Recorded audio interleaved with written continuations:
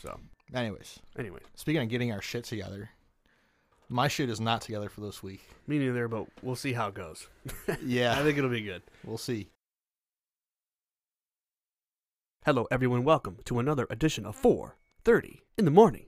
This is your boy, Ben. And Pat is back as well. How you doing, man? I'm here. Episode number 61. 61. Christmas was good. Christmas was great. Merry Christmas to all of our listeners. Yes, Merry Christmas to all of our listeners. We kind of broke down our Christmas exchanges before we got started today, but Definitely. it was a good Christmas. So Merry Christmas to all you guys out there. And get excited for 2022. Yeah, we're getting up there. Because we've got a lot in store for you guys in 2022, don't we? Yes. Anyways, episode number 61. I've got nothing. We're kind of at the point where I can't even come up with these football players. It's all offensive linemen in the 60s. Yeah, can't think of anyone. It's never the good ones. Usually the good ones are wearing 70s. Yeah. For the most part. Now, that's obviously not a set in stone rule, but Sure. I got nothing for 61. It's kind of a random number. Can't think of anybody for 61 either. Anyways, we do have some great news stories for you. So Sure do. Ben, you want to get started with this one? Sure, let's do it. So this is from Unilad, UK. Okay. NASA hires priests to prepare humans for contact with aliens. And this is also my first news story. Are you And shitting me? yes, it is.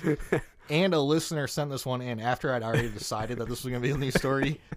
I got a message from a listener that sent this one in. So we can both do this one if we want. Yeah, my source was the New York Post for this one, and it said 24 theologians were hired. But it's pretty much going to be the same concept. Same shit, yeah. So why don't you go ahead and get started with this? NASA has enlisted the advice and expertise of 24 theologians to help predict how various cultures and religions from different parts of the world would react to alien contact. In 2014, Princeton University Center for Theological Inquiry in New Jersey was given a $1.1 million grant, which is where the research is now set to take place. Reverend Dr. Andrew Davison, a British priest and theologist at the University of Cambridge, is among the 24 who will debate how the heavily anticipated alien discovery would be received by different religions across the globe, Dazed reports. It's pretty crazy. This information, I guess, was according to University of Cambridge religious scholar named Reverend Dr. Andrew Davidson. Yeah, I see that. Who was getting ready to publish a book that's due out in 2022. Astrobiology and Christian Doctrine. Yes. And so that's where this information is coming from, this upcoming book. Now, is that all you had with that story? Because I got kind of a breakdown of... I have more, but you can definitely get into it. Well, the one thing that popped up immediately in my Google search of this was the AP fact check on this story. Oh, my God. Where they're saying, no, NASA did not hire 24 theologians to do this kind of study. Sure. Now, the AP fact check, this makes Daniel Funk's fact check look legitimate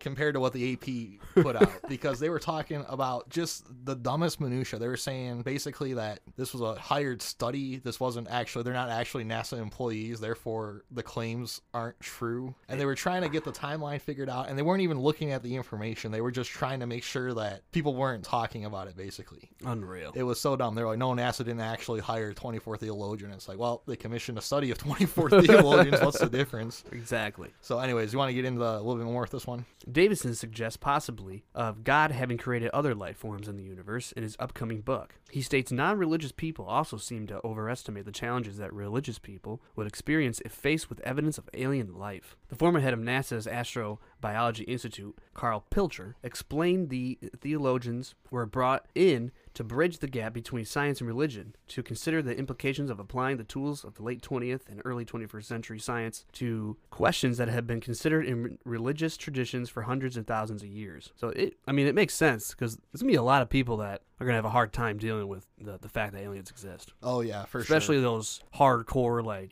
evangelical type. Yeah.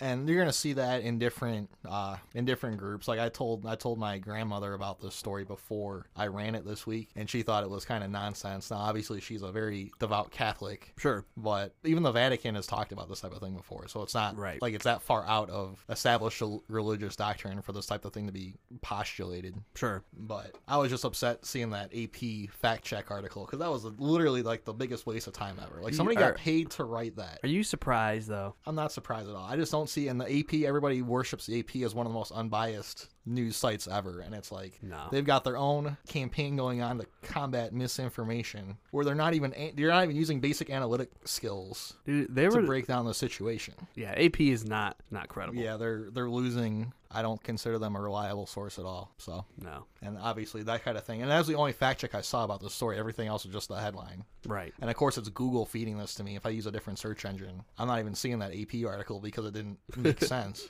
Anyways, So funny. that's a pretty good news story. Definitely. NASA is arming up. They're getting the intellectuals on board, the religious leaders. I mean, You know- maybe they think something might happen soon. There was that thing in Antarctica a few years ago where the Pope and like the Russian Orthodox. I want to call him a czar, but he's not a czar. Like their version of the Pope. Sure. They both went down to Antarctica for undisclosed reasons. The claim was that they were analyzing the most peaceful place on Earth. Sure. But it could be that they had they maybe had the summit with some alien leaders. Maybe the Council of Five has a base down there, or How do you decide that's the most peaceful place on Earth? because there's no people down there. That isn't. There's plenty of places where there's no people. Sure, but it's the biggest. I don't know. I guess. I'm just saying that it happened like 10 years ago. All right. Anyways, so you want me to do one now? Yeah, you can go ahead. Okay, this my next. See, that was my good news story. These are some really dumb ones. And this one comes from news18.com, which is out of India. I didn't know that India has a website just called news18.com. But this primarily covers Indian news, although we're going to Deutschland on this. What in the hell? With this article. We're going all around the world with this one. We definitely are. Woman bites woman during fight over dog discipline in Germany. The dogs only looked on and did not engage in biting during the fight between two women, German police said. This is ridiculous. I don't know why I found this one so funny, but a woman bit another woman during a fight over the right way to discipline dogs in the eastern German state of Thuringia. A report by Deutsche Welle says that the quarrel occurred after a 27-year-old woman saw a 51-year-old woman hitting her dog. The younger woman, who's a dog owner herself, allegedly took objection to such corporal punishment for the pet. The argument eventually led to a point where the two started hitting each other. In the course of the fight, the older woman fell down and dug her teeth into the calf of the other woman. The dogs only looked on and did not engage in biting during the fight between the two women, German police said. Man, them Fraulines, man. The women will soon appear in court on charges of causing physical injury. So they were fighting over dog discipline. Now, you're not supposed to really hit a dog. No. But there are instances where you've got to do a little something, You pop them on the nose or whatever. You can do like a little smack, Especially if the dog's doing something stupid or dangerous or Yeah, could hurt definitely. another person or whatever. If they're attacking somebody, you should be forceful. Exactly. Now, we don't have a breakdown as to What what was going exactly on. happened, but Could you imagine? they're fighting over hitting the dog, and then they start hitting each other, and then Just goes and takes a chunk out of the woman's calf, you said? have you ever had the impulse to bite somebody? I've been in some scrums before. That's not something I've ever actually. No, I don't. That's no. not an impulse that Yeah. would come up as a grown-up, at least. No, I had somebody bite me in a wrestling match once. That doesn't surprise me. It hurt really bad. Usually it comes to blows. It came to bites. We're not, that.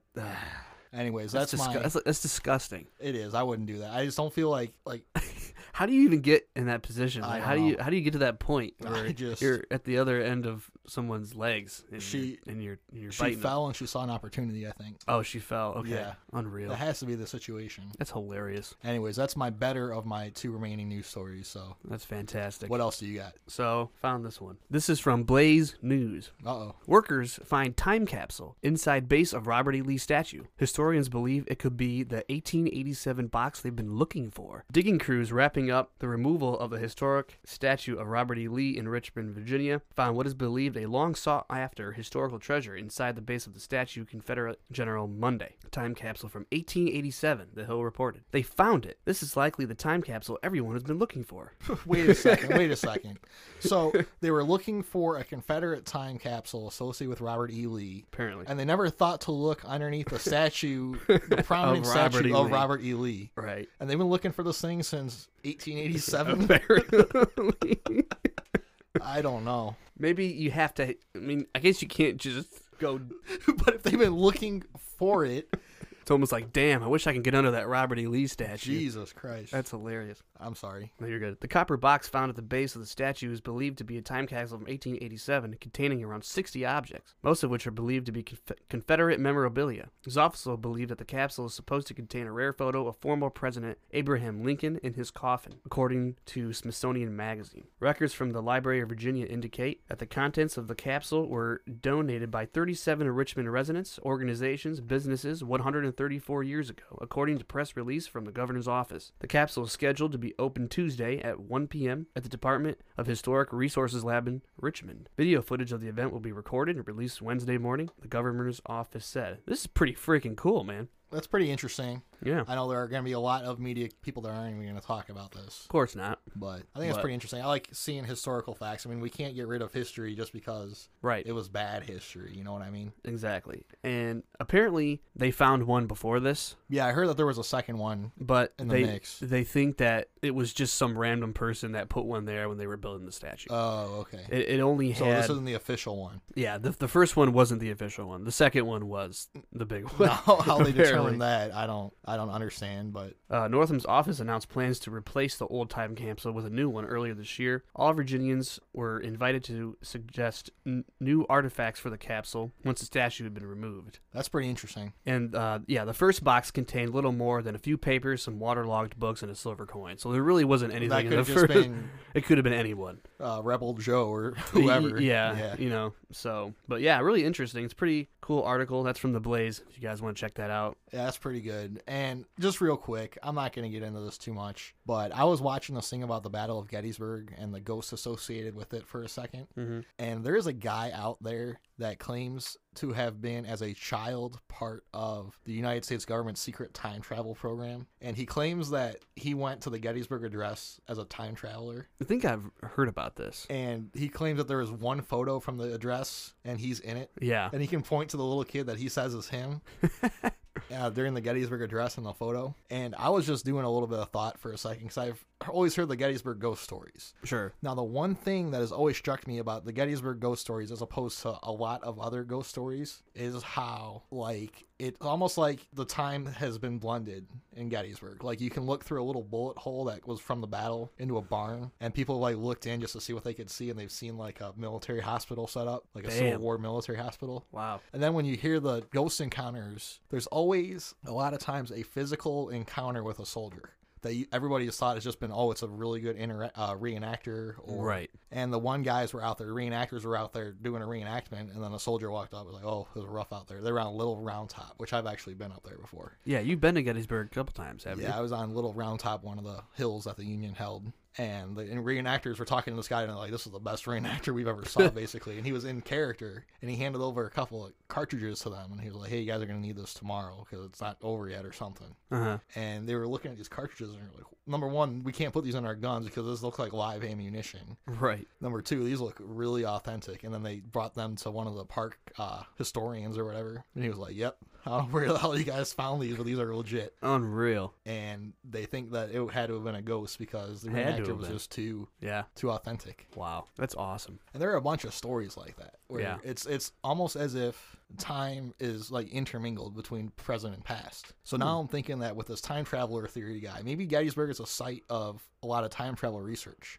Because if they're creating these ripples in time where things are going to be popping up interdimensionally, sure, you want to do it somewhere where ghost stories would be thought of or thought about. And obviously there's no better place in America right now, or back when they started the program at least, than Gettysburg. Right. In terms of the volume of people that died. Everybody assumes it's haunted, but the stories are a little bit different with Gettysburg than they are everywhere else. Yeah, it's a good cover story for... So I kind of sort of am getting on board with this one now. Man, that's Gettysburg pretty compelling. It's pretty compelling. Gettysburg is a site of secret United States government time travel research. I got to get to Gettysburg. Anyways, I'm sorry for hijacking that story. No, you're good. Anyways, I've got one more. And this is one of the dumbest news stories I've ever read in my life. And the source that every website is listing is from Gray News, which I haven't really heard of. I don't know if you've heard of Gray News before.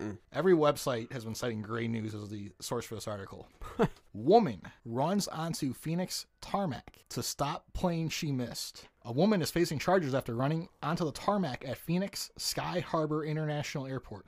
According to the police report, the door to the jetway was already secured when Vicki Myers of St. Louis, Missouri tried to catch a flight Sunday afternoon. Instead of waiting for the next flight, police say she ran through the glass door separating the passenger area and the secure airfield. Myers was stopped as she ran down a flight of stairs towards the nose of the airplane. According to police, she told employees she was attempting to have the plane stopped so she could not miss her flight. Myers was charged with the first-degree criminal trespassing on a crucial public service facility, which is a felony in Arizona. So she ran out onto the tarmac. How'd she even get out there? She ran through the glass door. Security didn't catch her until she was out on the tarmac already. Jesus, Lord Almighty. Now, let's think about this for a second. If you are a pilot, you're on the runway, and some woman comes, it's like something out of the movie Airplane. Yeah, no shit. What was her plan? Yeah, what do you think the pilot's she gonna gonna do? do? Stop? Look out the window. Oh shit, she's waving. We must. We must obey. Yeah. We must stop this however ton plane. Anyways, I told you that was my dumbest news story. That's hilarious. So, What do you think's gonna happen? I don't know. You know, I don't even know what to think. Yeah, anymore. that's dumb. I don't even know what to say to that. There's not a whole lot that can be said. And now she's got a felony charge on her record. Anyways, Just wait to the next flight. yeah.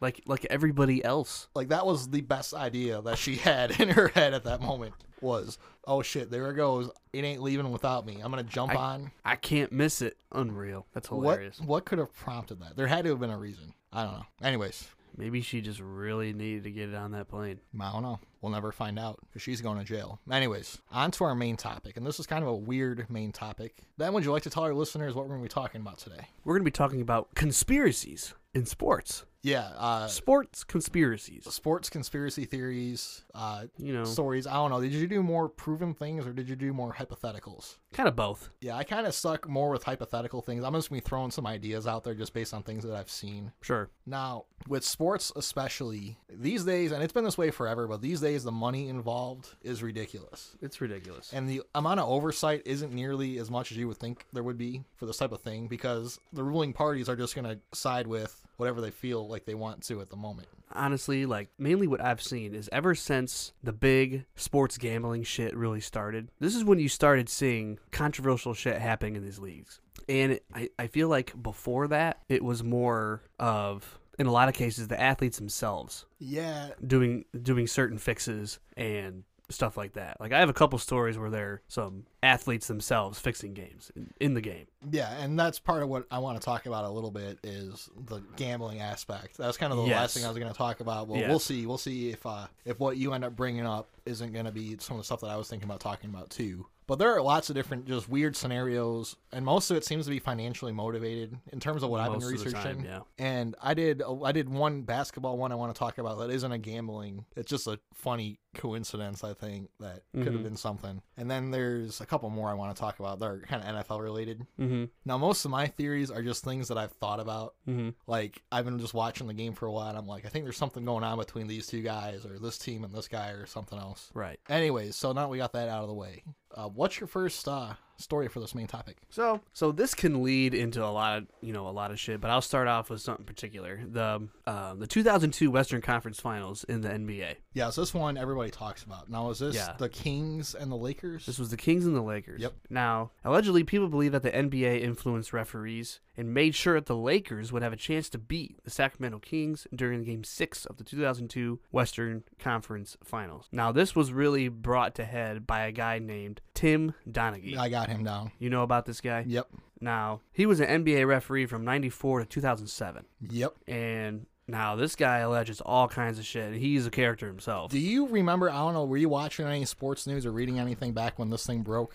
No. This was all that they talked about for a good month straight was a scandal. So I know all about this one. Right. He alleges that NBA ordered officials to basically favor certain teams. And a lot of people think this happened during the 2006 finals as well between the Miami Heat and the Dallas Mavericks. Yeah, and he points to a lot of different games that happened. In a lot of different situations, yeah. And this guy was like in a flat-out Sopranos level mafia gambling thing. Yeah. And that's what ended up taking him down. And it was funny because somebody had tipped the league off about him, but he wasn't even brought down until the FBI had a different mafia gambling scheme that they were able to, they just picked him up along the way basically as a name, that somebody that was working with the mob as a informant basically. Right. And, he was arrested for all this shit in 2007. Yeah. And, he would bet on games he would fucking officiate. And that's the real kicker, man. Like, that's just absolutely ridiculous. And it's hard for me to believe that the NBA didn't know about this. Because this guy gambled all the time in the offseason. He went to casinos. He wasn't just betting in sports. He was just a gambler in general. Sure. And that's one thing you have to look at least a little bit. And it wouldn't take much more than, well, technically, there should be on his W-2s or his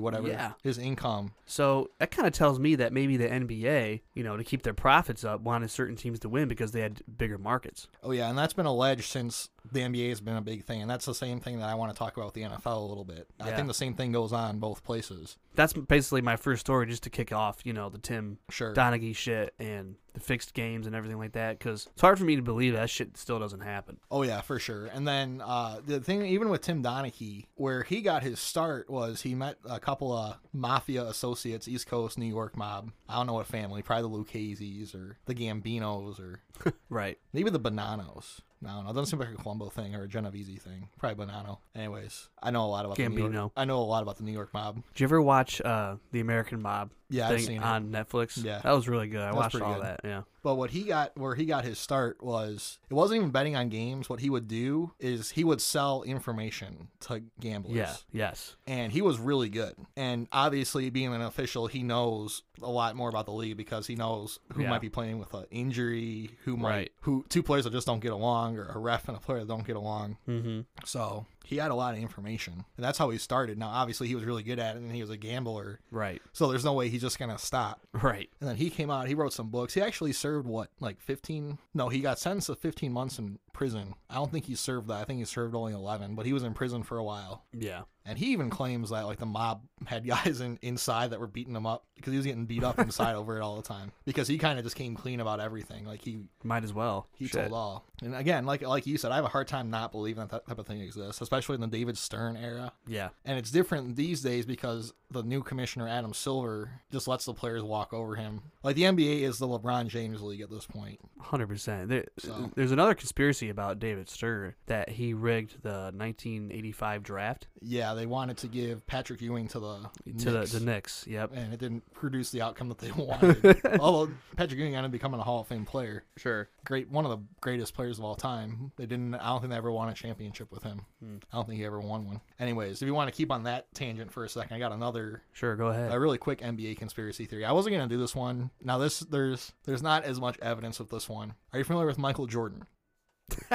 Yes. Do you have this one too? No. Okay, good. Michael Jordan was an NBA player. He played for the Bulls back in the 80s through, I think he ended up playing into the 2000s. He retired a few times. But after the Bulls won their third straight championship in, 1996 or something, he announced his retirement from basketball at the peak of his game. It was 93, I think. Was it? I can't remember. Yes, yeah. It was because they won 96-98. They won the 96, 97, and 98 NBA championships, and then 90 to 92. Yeah, he retired in 93. Okay, that's right. Yeah, pretty sure he came back, right? Yeah, because I think they won the first year that the Pistons didn't win. Because the Pistons had the bad boys in the late 80s. I think that his first championship was their last championship. Yeah, don't quote me on that. I think it was 93. I'm not a basketball. One of my less knowledgeable sports. Right. But they said that because he retired for 2 years, he played baseball. Yeah. The story is that Michael Jordan was also a gambling addict. Yeah, I saw this one too. And his foray into baseball was a secret undercover suspension that the league issued to him. Yes. As a gambling punishment, because the league couldn't suspend their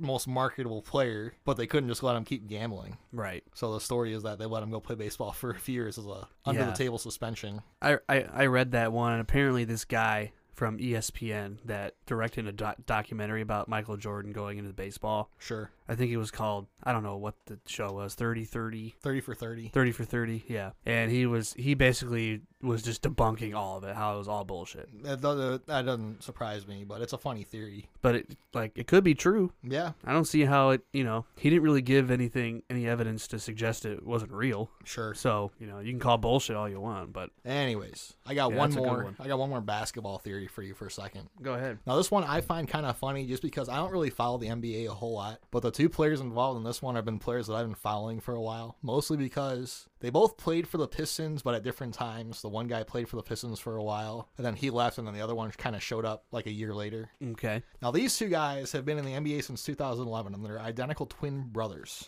Their names are Marcus and Markieff Morris. And they're identical twins. They were drafted in 2011. I think Markieff went 13th overall somewhere, and then Marcus went 14th overall back in 2011. Identical twins, except Markieff Morris is an inch taller than Marcus. I think Markieff is like 6'9", and Marcus is 6'8". 8. Mm-hmm. Now, these guys are 30. I think they're 32 now. They're still both in the league. They're both pretty good contributors in the NBA. They've never been all-stars or anything. They on the bench, like they come off the bench. It depends. It depends on what team they're on because they serve a specific role. Sometimes the team needs that role as a starter. Sometimes they don't need them as a starter. But they're kind of like power forwards mostly, although they're a little bit different. They play a little bit differently. Sure. But they've been starters probably more than they haven't been starters in the league. And they played together for a while. They both signed a smaller contract with the Phoenix Suns to play together. That's cool. But then the Phoenix Suns started trading them away. Like he traded they but yeah, like one of them got traded away and they got really upset because they signed that deal just to play together, and then the team just trades them away. It is a business, I guess. Now, I like these guys. I like them because they both play for the Pistons. I think Marcus was there first, and then Markieff was there first. And they've got the same. They both got a bunch of tattoos, but they're all exactly the same. Like these guys are like. That's hilarious. They're really tight with each other. Sure. And basically, like these days, they're kind of like LeBron stoppers. They're really good at covering LeBron because they're big and they're jacked up and they're rough. Sure. Now they have accumulated over 100 technical fouls between the two of them in their career. At least a dozen ejections. Damn. Markieff is the bigger thug. He has picked up 4 games worth of suspensions in addition to they're pretty equal with their technical fouls. I mean, they get like in 2018 they were both like in the top 5 in the league for technical fouls. They were both getting like 15 technical fouls a year. That's a lot. Which is like 1 every 5 games or That's something. ridiculous. And they have combined to pay a total of $999,000 in fines. So I found that kind of funny. Now, bear in mind, you get a hit with a $2,000 fine automatically for every technical foul. Sure. But their NBA career rap sheets are like a mile long each. These are rough guys. They play physical. And they also beat up people together. How big are their contracts? They've both made I think Marcus made like $59 million so far total in his career. That's pretty good. I don't know. Markieff is probably in the same ballpark because they despite the fact that they claim that they're different players, they both are 25 minutes a game, about 12 points a game, rebounds, and a little bit of defense is what you're going to get out of them. Now, they're mostly defenders. They're like really good defenders because they're rough and they're kind of just, you know what I mean? They're just thugs, man. They're just out there Yeah, killing it. I don't like using the word thug, but I mean, not in these are not in the sense that they're bad people, thugs. These are not guys that if you're playing basketball, you want to piss off too much, basically. Right, exactly. And they're big, and these guys are like Sure, a couple of them more jacked. muscular. Yeah. Now, the conspiracy theory with these guys, because obviously they're identical twins, is in Game 1 of the 2017 Eastern Conference semifinals. The Washington Wizards and the Boston Celtics played. Markieff Morris played for the Wizards. Marcus Morris was a Piston back then, and they were out of contention already. Early on in Game 1, Markieff Morris went down with a pretty bad ankle injury. Like it was pretty early on. I think he only played 11 minutes at that point, and he went down, and it looked bad. Like it looked really bad. He did not play the rest of the game. Damn. Now, in basketball especially, ankle injuries are bad, and they're very visible. You can always tell if a guy's playing with a bum ankle if he's trying to play through the pain. Yeah. Anyways, he didn't play for the rest of Game 1. Game 2 happened 2 days later. Markieff Morris is back out there. I think he was even in the starting lineup. And you wouldn't even thought that he had an ankle injury that took him out of the game prior. Because they were talking about, they were like, shit, he might be out 3-4 games with that ankle injury, just depending. Yeah, probably a good sprain, huh? He was out there the next game without missing a beat. He had like one of his best games of the playoffs that day. Now, they do give these athletes like really good drugs. Sure, but even everybody else would have been out for a while. Sure. That's the problem. The conspiracy theory is that Marcus flew into town, suited up in his brother's Oh uniform. my God. And played. Now, I've watched these guys play because they were both Pistons back when I was really into the Pistons for a while. So they were kind of one after the other. Dude, if they pulled that off, They could both- you imagine? They both adamantly deny it, but they did come out and say that they did pull it off back in the AAU ball. One of them was fouled out, and the other one rolled an ankle, and they were able to swap their jerseys real quick on the bench, and nobody noticed. Unbelievable. And the guy that fouled out, I think it was Marcus that fouled out, limped in as if right. he was playing on a bum ankle and That's went back out there and played. ridiculous. No way. So these guys have done it before, and then when you factor in their $999,000 worth of fines No that they shit. paid, it's not like these are goody two shoes NBA players. right. So I don't know. That is a bunch of man. They're like troublemakers, man. They're like Yeah, they're like Fred and George Weasley of the NFL. they can, honestly no. That's a perfect comparison. I'm not a Harry Potter fan. That is but hilarious. That's a perfect comparison because they kind of do like kind of the beater role, basically. Sure. Like the power forward's kind of like the beater of Right. of Quidditch or basketball. Yeah, that's hilarious. So that's honestly a great comparison in my opinion. Dude, good for them. But these guys, like, you wouldn't be able to tell the difference between the two of them. That's Looking at them, they're hilarious. like exactly the same. So Dude, I hope they pulled it off. Honestly, that's great. again, they deny it, but you know, there have been other times where they've alleged this too. Like the one time, I think it was last year, they said that this happened. I think one of them was playing for the Lakers, and one of them's a better 3-point shooter than the other one is. Mm-hmm. And the one guy went down, and the other one that shoots 3-pointers, they thought that he got subbed in or whatever Wow, because he was 5 for 5 on threes that day. that's hilarious. So I hope that happened. I thought that was kind of funny. The Marcus and Markieff Morris. That was a really good story. I enjoyed that one. Anyways, So what else you got? this one isn't really a conspiracy, but it's pretty funny. This one kind of relates with a guy that is not far from us, a couple hours. Oh, So, back in 2009, on May 6th, a federal grand jury in Detroit indicted 6 former University of Toledo athletes, 3 each from the school's football and basketball programs, on charges of conspiracy to commit sports bribery in relation to their alleged involvement in a point shaving scheme that ran from 2003 through 2006. Yeah, I think it is I believed to be. Go ahead. I think I saw something about this back in the old days. Yeah, This one was crazy because this one went on for 4 years. yeah. It's a Wasn't long this time. with weren't they involved with the mob, like the Detroit mob, or what's left of the Detroit mob, or something? I didn't see anything on that, but this didn't get into too crazy It detail. didn't make national news as much as some of the other ones have. No, because it wasn't. The biggest one that made the news was the football player. Sure. I'll be getting into him. Is believed to be the first major U.S. gambling case involving 2 sports at the same college. Since then, 4 former Toledo athletes, including at least one not named in the original indictments, have pleaded guilty on charges related to the scheme. One of these, former Rockets running back Quentin Broussard, he admitted to deliberately fumbling the ball during the 2005 GMAC Bowl against UTEP. Oh my God, he deliberately fumbled. Right. But Toledo ultimately won 45-13. What? It exchanged for $500.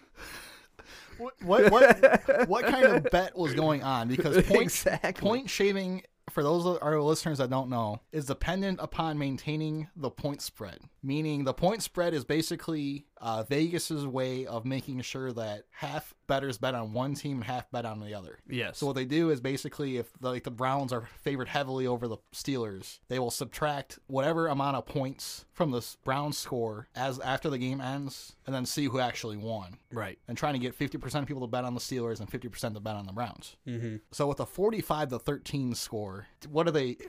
I have no idea. And Toledo won, but this guy deliberately fumbled for $500 anyways. What kind of bet could have been going on? Because I've never seen a point spread that ridiculous. Yeah, and this guy apparently had been paid to provide confidential team information to one of the orchestrators of the scheme. Unless, you know what? It could have been an over-under situation. Because there's also the over-under in gambling, where you combine the 2 scores. Like, so let's say the Browns and the Steelers are going to play. The combined score between the 2 teams is going to be like over or under 59.5 points or whatever. Yep. Maybe that's what it was. And this, I was reading this long. I didn't add it into this conversation, into this episode. This is way too long. But this guy was explaining how Vegas 100% impacted a game, and he broke it all down. It was pretty freaking compelling. I think it was a 2010 game against, I think it was the Chargers in Denver. Sure. And he was basically explaining everything that happened with the referee calls, with all the way down to the play calling of the game, how Vegas easily manipulated that game to make sure that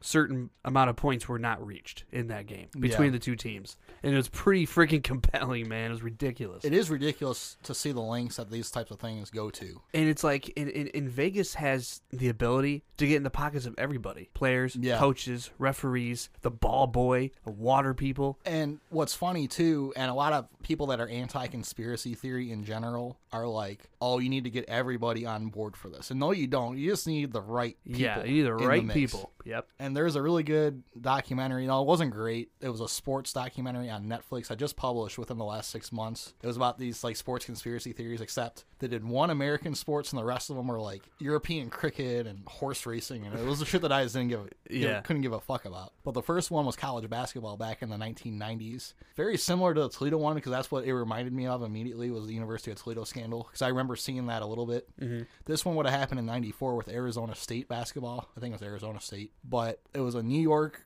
gambler. I think he was mob connected, but I'm not positive. Young guy. Got in touch with Arizona State's star player whose nickname was Headache. I can't remember what the hell his real name was, but his nickname was Headache. Jeez. And he ended up playing in the NBA for a little bit, but this destroyed his reputation as a player because it was all point shaving. It was, hey, I need you to do these things for me. I don't want you to throw a game, because this guy refused to throw a game, or so he said. I think he ended up actually doing it later on. But you can't win above a certain amount. And he would call in, and he would just call with a number. He'd be like 6 points. Don't let it get above 6 points. Don't win by more than 6. So he would assign a fee, like it was like $20,000. Now what this guy was doing with $500 to fumble, I can't figure that out, because you gotta be desperate. Exactly, because 10 years ago, Headache was getting $20,000. Yeah, no shit. To do this type of thing, and it would be like, well, here's your fee. If you want to bring somebody else in, you have to negotiate out of your fee how much they're going to get paid for doing whatever. Mm-hmm. But just don't let it get out of hand, basically. Only go with guys that you're going to trust, yada, yada, yada. Right. So he had one guy in the mix for a little bit, but it depended. It was like game to game who he would bring in, if he would bring anybody in. And like the thing that started to give it away was the one play. They were down 5, and they were supposed to lose by 2, or they weren't supposed to win. It was something that's like, it was a point where they were out of the game already, but a 3-pointer would have pushed the spread, and you could see him chucking a 3-pointer that he never should have chucked because the game was over, just for spread implication, basically. Right. So unreal. And reading that shit pisses me off. Because sports should be the one thing that isn't fucked with, man. Yeah. It just shouldn't. It's like the only way out of everything in life. You watch sports to not think about anything else. I know, and I agree with that to an extent, but and it's a shame, because it is the one avenue of unscripted storytelling, if you think about it. It is. Because you could watch, like, I would consider following a sports franchise to be like watching a season of a TV show. Right. Except it's not written, so allegedly. I honestly believe, I don't know, you can pick out pre-2010, you can pick out some horribly called football games. Sure. But post-2010, I could write up a list of just unbelievable bullshit games that I've watched, that I've witnessed myself week in, week out, especially in the NFL. And I agree with you there, and it feels like... do you remember how exciting games used to be? It doesn't feel like that anymore. Yeah, and it's gotten to the point, too, where me and my father will just call outcomes. Yes, we'll be like, 100%. Here's what's going to happen. We don't even need to watch anymore. And I forget, what game was it? It was the Ravens game 3 weeks ago where the Browns actually won, which was the first time that we got the outcome wrong as we were watching it. And it was even this week with the Packers interception where it was blatant pass interference. Now, Baker was being an idiot, but I just walked out of the room. I was like, I know that there's nothing's going to happen, because that is the script. That's how it's written. The Browns got hosed 100%. That was, but then even if you break down the earlier calls, there were blatant face masks just being ignored. Dude, game-altering face masks.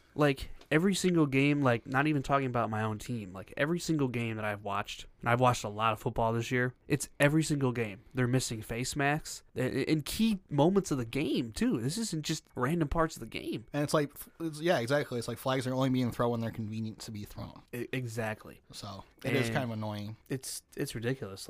Personally, the last super exciting game that I can honestly feel that I watched was the Pittsburgh-Arizona Super Bowl game. That game was so exciting. You didn't know what the hell was going to happen. I don't know if I watched that one. The team, dude, watch the highlights of that game. It's unreal. That game was so exciting. It was such a good game. You don't see that shit anymore. But then I was thinking about it, too. Roger Goodell does not operate with a moral compass. Right. That guy, I don't understand. Well, I get the idea of him being a money-first executive, and that's just what he is. That's what executives do, mostly. But the integrity of the game, to me, has just dwindled 100% beyond belief with this guy. And for example, so this is one of my conspiracy theories, is the football team, formerly known as the Redskins, Dan Snyder, their owner, who, if you look at the news breakdowns of what he does in his building, especially to the women that work there, it's just ridiculous. It's unbelievable shit that they do. And there's never been actual investigations being done. Now, when John Gruden got fired, he was a scapegoat. He was a scapegoat, but there was actually part of the NFL's investigation, if you want to call it an investigation, into what the Washington football team was doing. Sure. They found those emails as a part of that investigation. Yeah. And these were emails that John Gruden sent back when he wasn't even working for the league. He was working for ESPN back then. Right. And they found it in Bruce Allen's email cache when they were trying to see what the Redskins or what the football team was really doing. So shady, man. So my question is, well, why the hell, if this was part of the investigation, what happened with that investigation? What do they do? We're not going to find out. And it's always been a slap on the wrist penalty for Dan Snyder. My conspiracy theory is that Dan Snyder has some serious shit on Roger Goodell somehow, some way.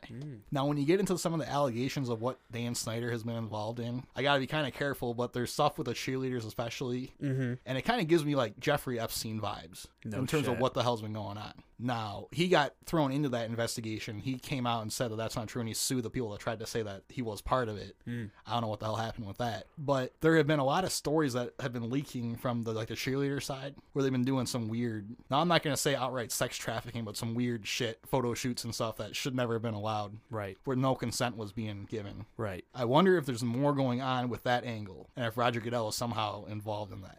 Now, might be onto something. The problem with that, too, is we have already had an NFL owner get caught up in that type of thing. Yeah. Robert Kraft. Yeah. Getting had at a massage parlor that was linked to human traffickers. But it doesn't matter because he's won 6 Super Bowls. Yeah, it doesn't matter because it's Robert Kraft, but they got video of him doing this shit. It's not like you can even argue with that. Right. So maybe not. But I think there's something going on with Roger Goodell that Dan Snyder has over his head. It seems like maybe a lot of those NFL owners might have some shit on Roger Goodell. It could be. But then again, too, the football team has been consistently in shit. Like, every aspect of their operation has just been ridiculous over the last 10 years. Yeah. Look at Trent Williams, for example. He got pissed off at the team because he had a growth on his head. And they were like, oh, it's just from your pads, man. Don't worry about it. Don't worry about it. Yeah, it's ridiculous. That ended up becoming a precancerous tumor that if that was left untreated, that would have given him brain cancer. Right. The doctors were like, don't worry about it. And they tried to act like he was being the idiot for that whole thing. I mean, he didn't get as bad as Tyrod Taylor. Well,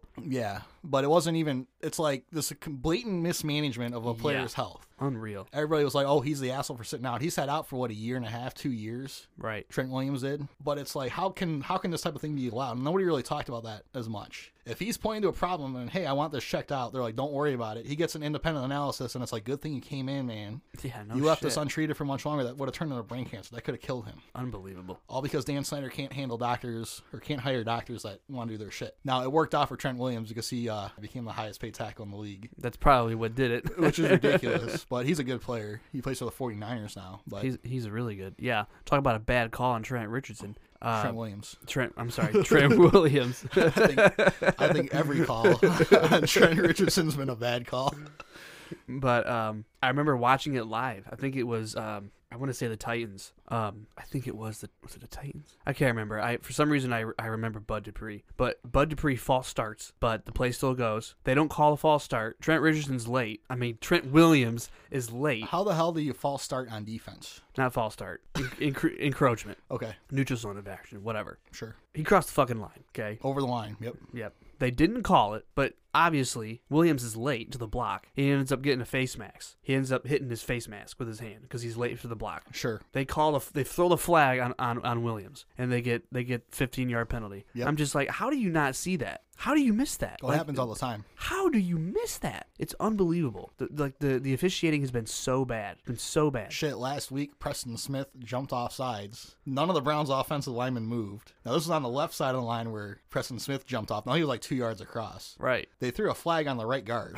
Unbelievable. Who didn't move. It's unbelievable. And I feel like ever since Roger Goodell has been in the league, in the rules that have been made, it's almost like easier for the refs to decide games with these goddamn rules. Oh, yeah. I agree with that 100%. And then again, too, when you look at Roger Goodell's MO. Yeah, no shit. Anyways, I do have one more NFL conspiracy theory. Now, this is one, I've kind of heard this floated out a little bit, but this is mostly a Pat conspiracy theory again. Sure. Las Vegas Raiders. You know how they got rid of, well, John Gruden resigned due to the whole email scandal that we alluded to earlier in this discussion. There have been talks about the Raiders trying to find a way to get out of John Gruden's contract well before this whole thing happened.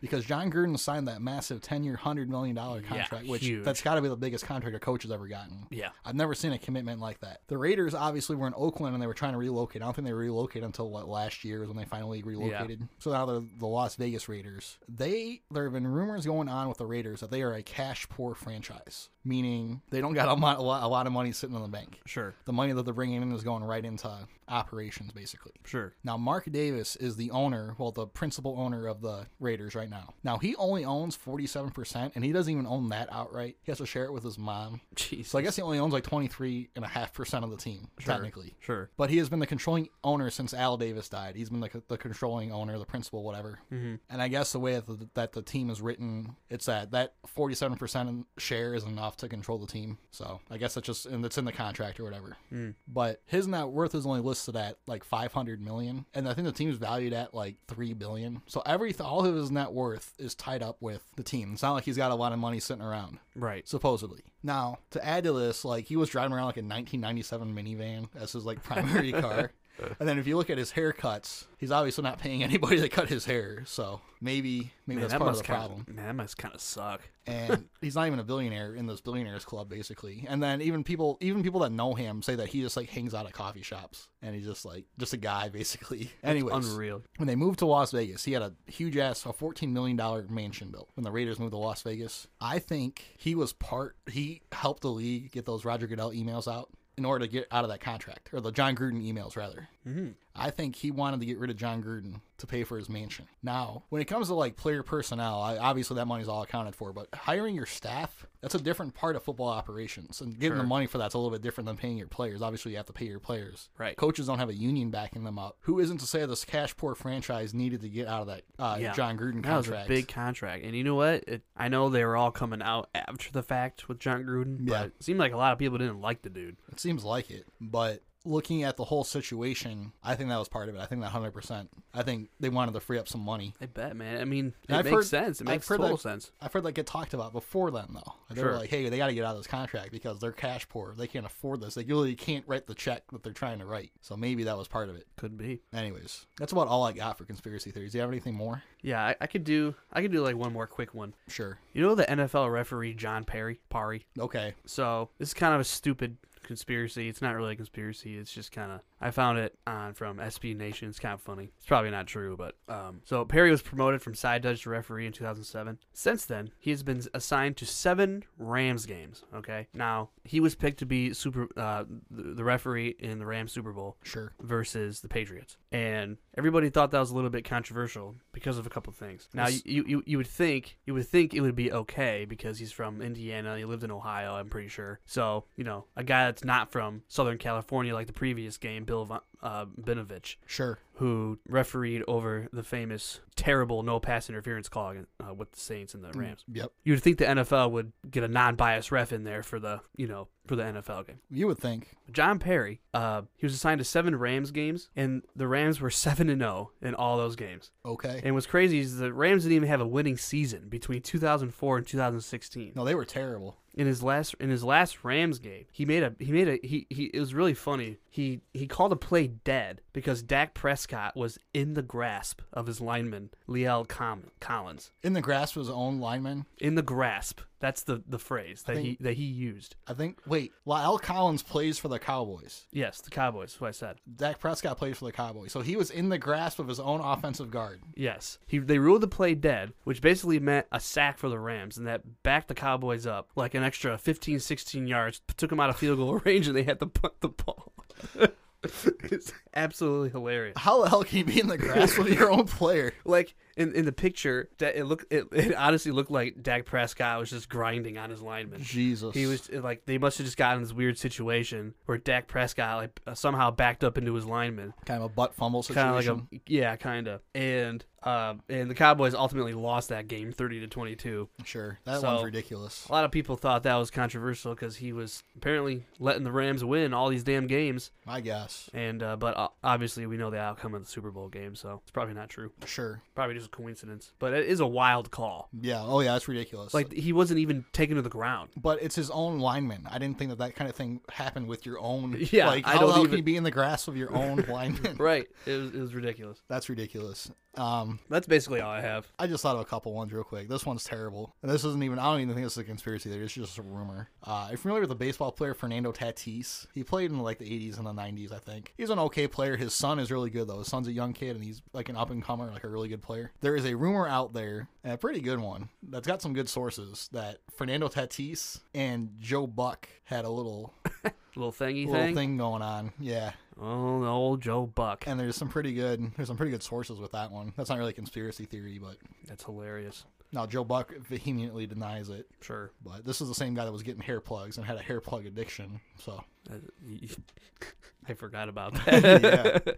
That is absolutely hilarious. anyways, and the other one I was thinking about that we haven't even talked about, Urban Meyer. Yeah, no shit. I think he was trying to get fired on purpose. I think he was too. Now, kicking the kicker, that's a little extreme. But I think he honestly showed up to Jacksonville within a month, realized he was way in over his head, Yeah. and was doing all this ridiculous shit, hoping that he would get fired. It's kind of like Costanza in Seinfeld trying to get fired from the Yankees. Like bringing on Tim Tebow and putting him at tight end. Yeah, and then with that chick in the bar, and then skipping the team flights home, and then Kicking Lambeau. calling all his coaches losers. Which I kind of think the situation with Josh Lambeau is bullshit. I think Josh Lambeau is being a little sissy, but Probably, but it's hard for me to even imagine that Urban Meyer just walked up to him and aggressively kicked him. Aggressively kicked his kicker in his leg, which is needed to kick. yeah, So, I find that hard to believe. I feel like he had his eye on either LSU or Notre Dame or USC. Well, that ship has sailed, I'll tell you. Obviously, I think his entire coaching career is over. I don't think he coaches again, at least never in the NFL. Yeah. Probably not in the Power 5. Maybe like a MAC school or something. Grambling State just hired Hugh Jackson a few weeks ago. Are you shitting me? Yeah. That's hilarious. Now, this is the school that then they canceled their program like 10 years ago. I feel like they got rid of their football program for a little bit Well, they're trying to revamp it back up. with Hugh Jackson. Why not? I call him Huge Action. Anyways, what's your last one? You ever heard of Muhammad Ali's Phantom Punch? Yeah. So this is during a match between Muhammad Ali and Sonny Liston, February 1964. Now, Sonny Liston was the heavyweight champion, and this dude was no slouch. Sure. This dude was total record was 54-4 overall in his career. That's not too bad. This guy was considered unbeatable, and he was undefeated before he met Ali. Okay. Did you know Muhammad Ali's actual name is Cassius Clay? Cassius Clay, yep. And Kareem Abdul-Jabbar's real name is Lou Alcindor. Crazy. And Metta World Peace's real first name is Ron Artest. Ron Artest. I'm sorry. That's all going to get cut. I apologize for being an asshole. You're good. So this guy is really good. Like, you just don't beat this guy. Sure. But with the situation of the Phantom Punch, Ali hit him with a pretty soft counter punch in the first round, like early in the first round. Okay. And Liston just went to the ground, knocked out, unable to recover. And it's like, how is that even possible? This guy barely gets hit, and he gets taken to the ground. I'm not going to lie. I think a lot of boxing is rigged. A lot of it is. I think it is too, but this guy apparently fixed it himself so he could pay off some shit to the mob, because apparently he was in some trouble, and he's got a lengthy arrest record as well, and I think he was apparently he had troubled past, so he had some shit to figure out, and I think he got caught up with the wrong people and needed to pay him off. And that happens, especially in boxing, but that happens everywhere. Yeah. I think boxing is probably one of the most heavily betted on sports, and it's been that way consistently forever. 100%. Like, you don't think about NFL betting until recently, even though you knew that they were doing it in Vegas, and you knew that bookies have been doing it across the country undercover, underground. But boxing has been a lot heavier, and I think a lot of it's fixed. Like, Pulp Fiction. Yeah, Bruce Willis was supposed to take a dive. Right. And he ended up killing the guy. Anyways, I feel like we could probably do a lot more with that one. It's kind of a weird topic. Like, it was kind of tough to research, but I started thinking about my own shit, basically. It was kind of hard to research, but it was fun. Anyways, we appreciate you guys listening to this episode. Please tweet us at 30in if you guys have any sports conspiracy theories or any conspiracy theories in general that you guys would like to share with us. Yeah, let us know on our Facebook page as well. Yes, please check us out on Facebook. We were getting a little bit of action on Facebook. Yeah, we have. Now, I have to say, and I don't know how your situation is, I don't see anything on the Facebook page. Like, I don't get alerts alerts for it. I don't see any comments or anything. Mm-hmm. I can't even see. Apparently, we've been posting videos. Like Facebook's been posting like videos or something where it's just like it's like their version of like the podcast or something. Yeah, I think when you post it, it just posts automatically on Facebook. It posts like that. Yeah. I was not aware of this like completely.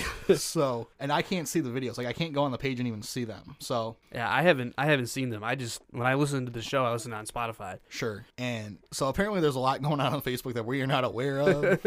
But We'll if you guys check have it been out. posting, we're trying our best to keep up with everything. If anybody has a question or whatever, we've been trying our best to get these answers up there. But it's a work in progress. We're not social media people. We're So definitely not. we're just a couple idiots with a microphone. We're trying. Anyways, on that note, we thank you very much, guys, for listening. Listeners have been kind of, Now, the episode that you edited did pretty well. It was one of our Did it? better ones recently. So Good. that one came together really well. But we're getting there. I think the holidays probably play into it a little bit. You know, Good. people are Yeah. more with the family now. If you're with your family over New Year's or Martin Luther King Day, or I'm trying to think of what holidays are coming up. Yeah. If you have Both. a big Martin Luther King Day get together, Tell everybody about the President's show. Day, yes, please tell everybody about the show. Be a little forceful. Don't be afraid to install apps on people's phones. Yes. Subscribe them to the shows. So like, hey, let me see your phone real quick. Don't be afraid to threaten. Bluetooth speakers, definitely get the Bluetooth speaker out. So start playing it Just like anywhere. anywhere. Like you're on the street, just start playing it. Standing in line, you got the drive-through, anywhere where you are. Going to the gas station. Like when you're in the drive-thru at the intercom, when they ask you for your order, just start playing 4:30 in the morning. Yes,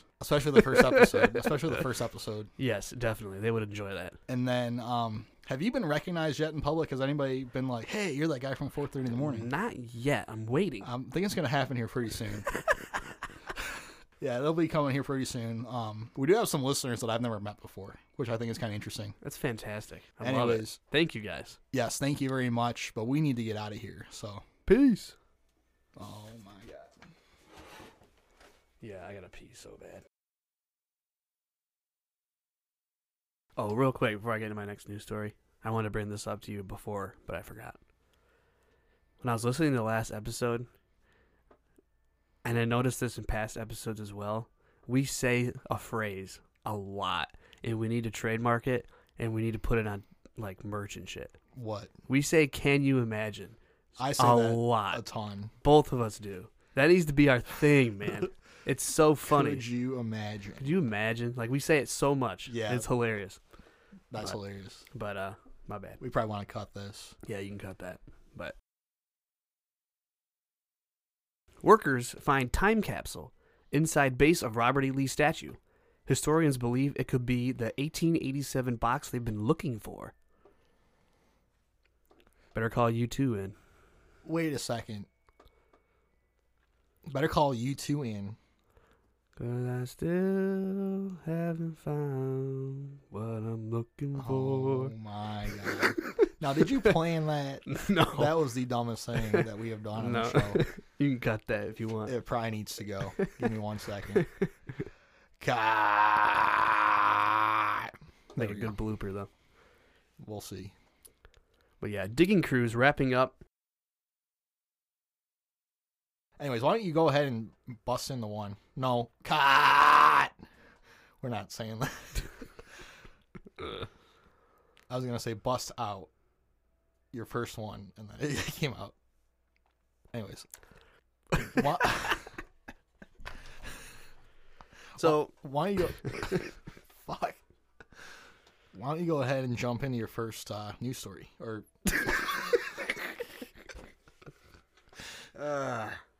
that's funny. Jesus Christ. Anyways, so now we got that out of the way. What's your first story for this main topic? Woman runs onto Phoenix tarmac to stop plane she missed. To stop playing She Missed? Yes. She ran out onto the tarmac to stop the plane that she missed. Oh, to stop the plane she missed. Yes. I thought you were saying to stop playing She Missed. Like, She Missed was a game or something. Oh. Cut.